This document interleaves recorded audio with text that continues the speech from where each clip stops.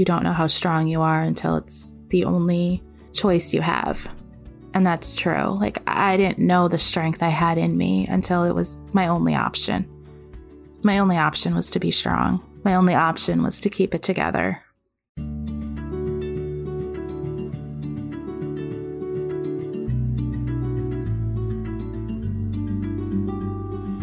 Welcome to the Let Me Walk With You podcast. I am your host, Nicole Pilarczyk.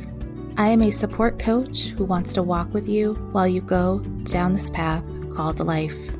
With the twists, turns, and unexpected events I've experienced, I know I'm not alone when I say it's hard to go through it on your own. I want to be the person I needed through those times for you. Weekly, I will bring you an episode about my journey and where I'm going. Come on, take a walk with me.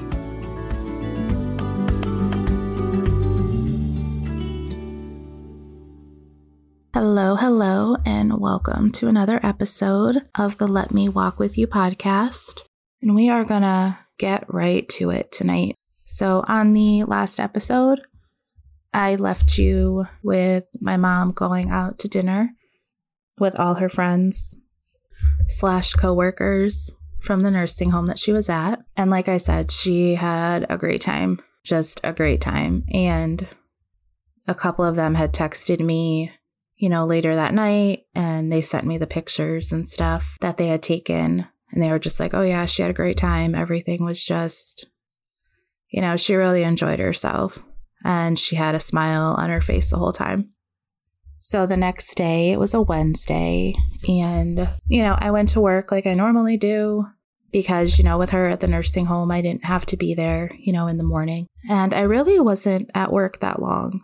And Nicole had given me a call, which was the head nurse, and she said, I really need you to come down. Your mom's oxygen isn't that great, and she's very, very tired and very weak. So she's like, I think you need to come here and just, be with her. So I remember going in my boss's office, and, through this, my boss was great, and she's really still someone I consider a friend. Even though we don't work together anymore, she was like a mom to me during that time, just listening to me and letting me cry in her office when I was having a bad day. She really helped me during that time, just let me get the stuff off my chest when I needed to. So I went in and I just started crying, and I said, I have to go. And she said, what's wrong? And I just told her, they said my mom's oxygen isn't well. So I just have to go. So I remember I just dropped everything. I just shut my stuff down at my desk and I left. I texted my uncle before, I started driving, and I just told him what was going on and just let him know. He lived technically closer to the nursing home, so he could get there quicker. But I told him, he could take his time to get there. It wasn't like, they said it was an emergency. They just wanted me to get there. At a previous time, early on in her stay, like the first week, her oxygen had gone low, and they actually transported her to the hospital. So this time it was different because now they knew that, she was essentially there to pass away. So they weren't going to do the extra by having her go to the hospital, which, that's how it works when you're at that stage. You don't have to be transported. You can just stay where you are. I got to the nursing home, and she just looked really tired, and she was in and out of it, but I wasn't like alarmed. She had her color. She was just really tired, and she kept waking up, and she'd be like, oh, I think I overdid it yesterday. I think I overdid it. And then she'd fall asleep again. And then she'd wake up and she'd be like, party in my room next time, party in my room. I can't go out again. And that was like the reoccurring thing pretty much all day. She'd wake up, make a comment, fall back asleep. She didn't really eat anything because she just kept falling asleep. But her oxygen was okay. It got better as the day went on. My uncle was there. I was there. A couple of her friends came in and out to see her that worked there. and just people came to visit. I think the nurse probably told a couple people that she was concerned for my mom. So a couple people came in that, were off from work just to see her because they didn't know, they're healthcare workers. So they know more about this process than I did at the time. And at one point, my uncle and I just looked at each other, and they wheeled this cart in the room. And it was like sandwiches, drinks, snacks. And we looked at each other like, why the hell is this cart here? Like, did they put this in the wrong room? Is this supposed to be for a meeting or something? And it just never dawned on me at the time. It took me a little bit. My mom had told me, she had worked there for 10 years. And she said, this was obviously prior to her being there. She would tell me, oh yeah, when a family is about to lose their loved one that's there, the kitchen staff makes a cart and they put it in their room because they know that the family is going to be in and out. So they want them to have food and drinks and stuff like that. And I affectionately called it the death cart. And I was like, oh, okay. So that's what's going on here. Okay. And I didn't touch the cart. I didn't touch anything on it. I don't know if I was subconsciously not accepting it. I didn't want it to be there. As it got towards evening, she woke up a little bit more and she actually kind of stayed awake. So I was like, I said, I really want you to eat something. I said, can you just eat something for me? Drink something. At one point she woke up and my boyfriend was there and she said, oh, I'm really craving a vanilla milkshake.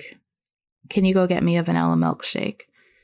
So he went up the street and got her one. And of course, by the time he got back, she was asleep. I don't think she drank maybe a sip of it. But, she woke up later on and I said, let's just have something, even if it's just toast, let's just have toast. So she said, okay, we made her toast. And I said, do you want something to drink? And she really loved tomato juice. My whole life, I just remember her loving tomato juice. So she was like, yeah, I want a glass of tomato juice. I said, okay, random. Okay. I said, I will go get that for you. I just didn't expect her to say it because the whole time she was sick, she never drank it. So she ate half a piece of toast and had a couple sips of her juice. And she said, you can go home. She said, I'll see you tomorrow. I'll see you tomorrow. And I said, okay. I said, I'll see you tomorrow. And I gave her a hug and a kiss. And my uncle left with me. And, we went outside because we were about to leave. And we just stood there for a second. And it was unsaid that you knew the end was there. You knew it was there. And, that's when we just said, how when things are going kind of bad and you say oh, there's a plan. Everyone says that to you when things are going really bad and really crappy. You have to trust there's a bigger plan. There's a bigger picture. Everything happens for a reason. And we both were F the plan, F the whole plan. That's not how it's supposed to go. And in my head, I was like, there can't be anything good that's going to come from this. There can't be anything positive to come from this situation at all. When we both just kind of looked at each other we didn't know if my mom was even going to make it through the night. All day she was just going in and out, in and out. And so the next morning I got up and I just called my boss and I just said, I'm not coming in. I said, I'm just not right with not being there today. I said, I'm not comfortable. I said, I'm just going to stay over there today. And she said, yeah, that's totally fine.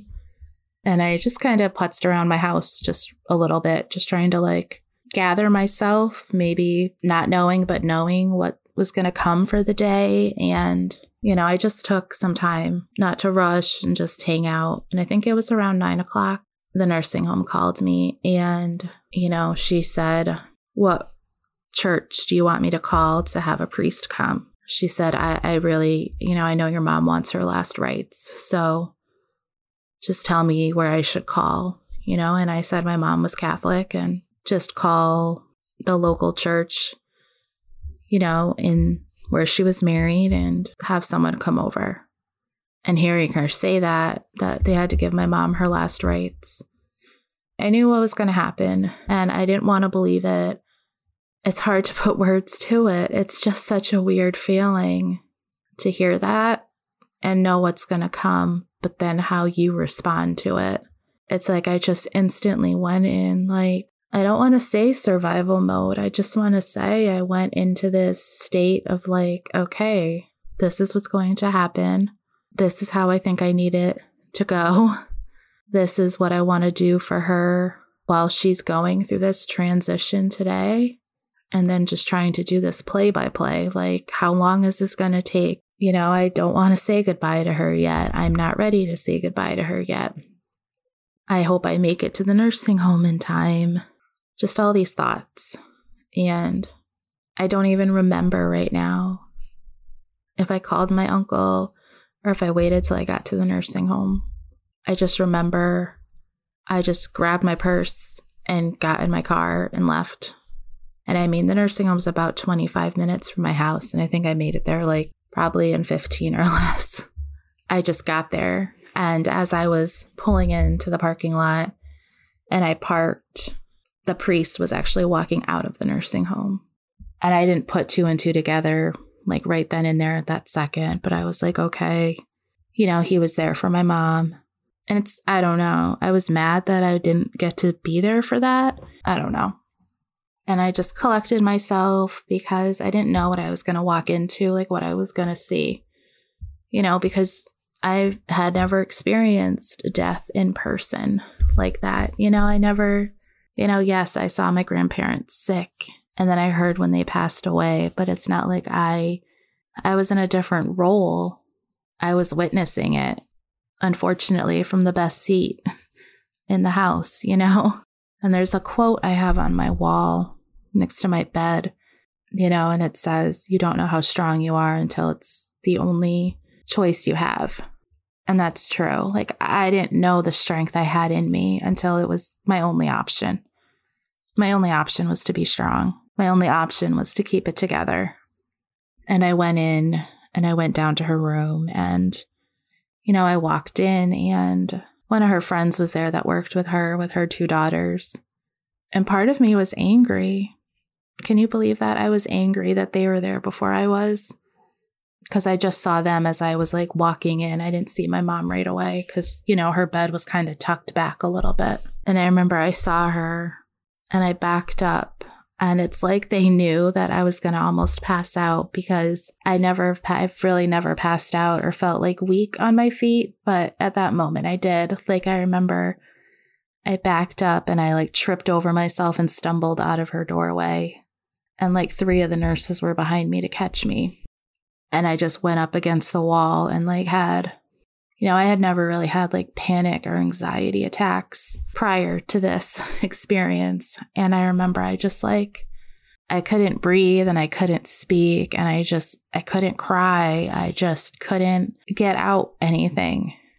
I was like paralyzed for a second because I think seeing her, I had never seen her like that, like she just had like no color and she was just blank faced.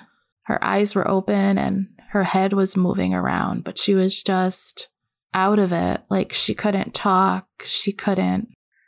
I'm going to close this one out and I will talk to you guys on the next episode, which will be, I said this one was going to be hard, but that one's going to be pretty hard. So thank you for doing this with me and listening. Thank you.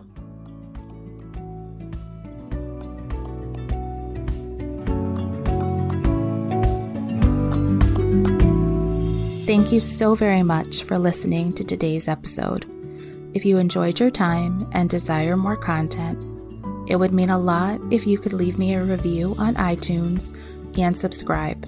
You are welcome to join me on Instagram at Nicole Pilarczyk. You can also join my free Facebook group called Let Me Walk With You Community. I can't wait to share more with you next week. And remember, you are not alone.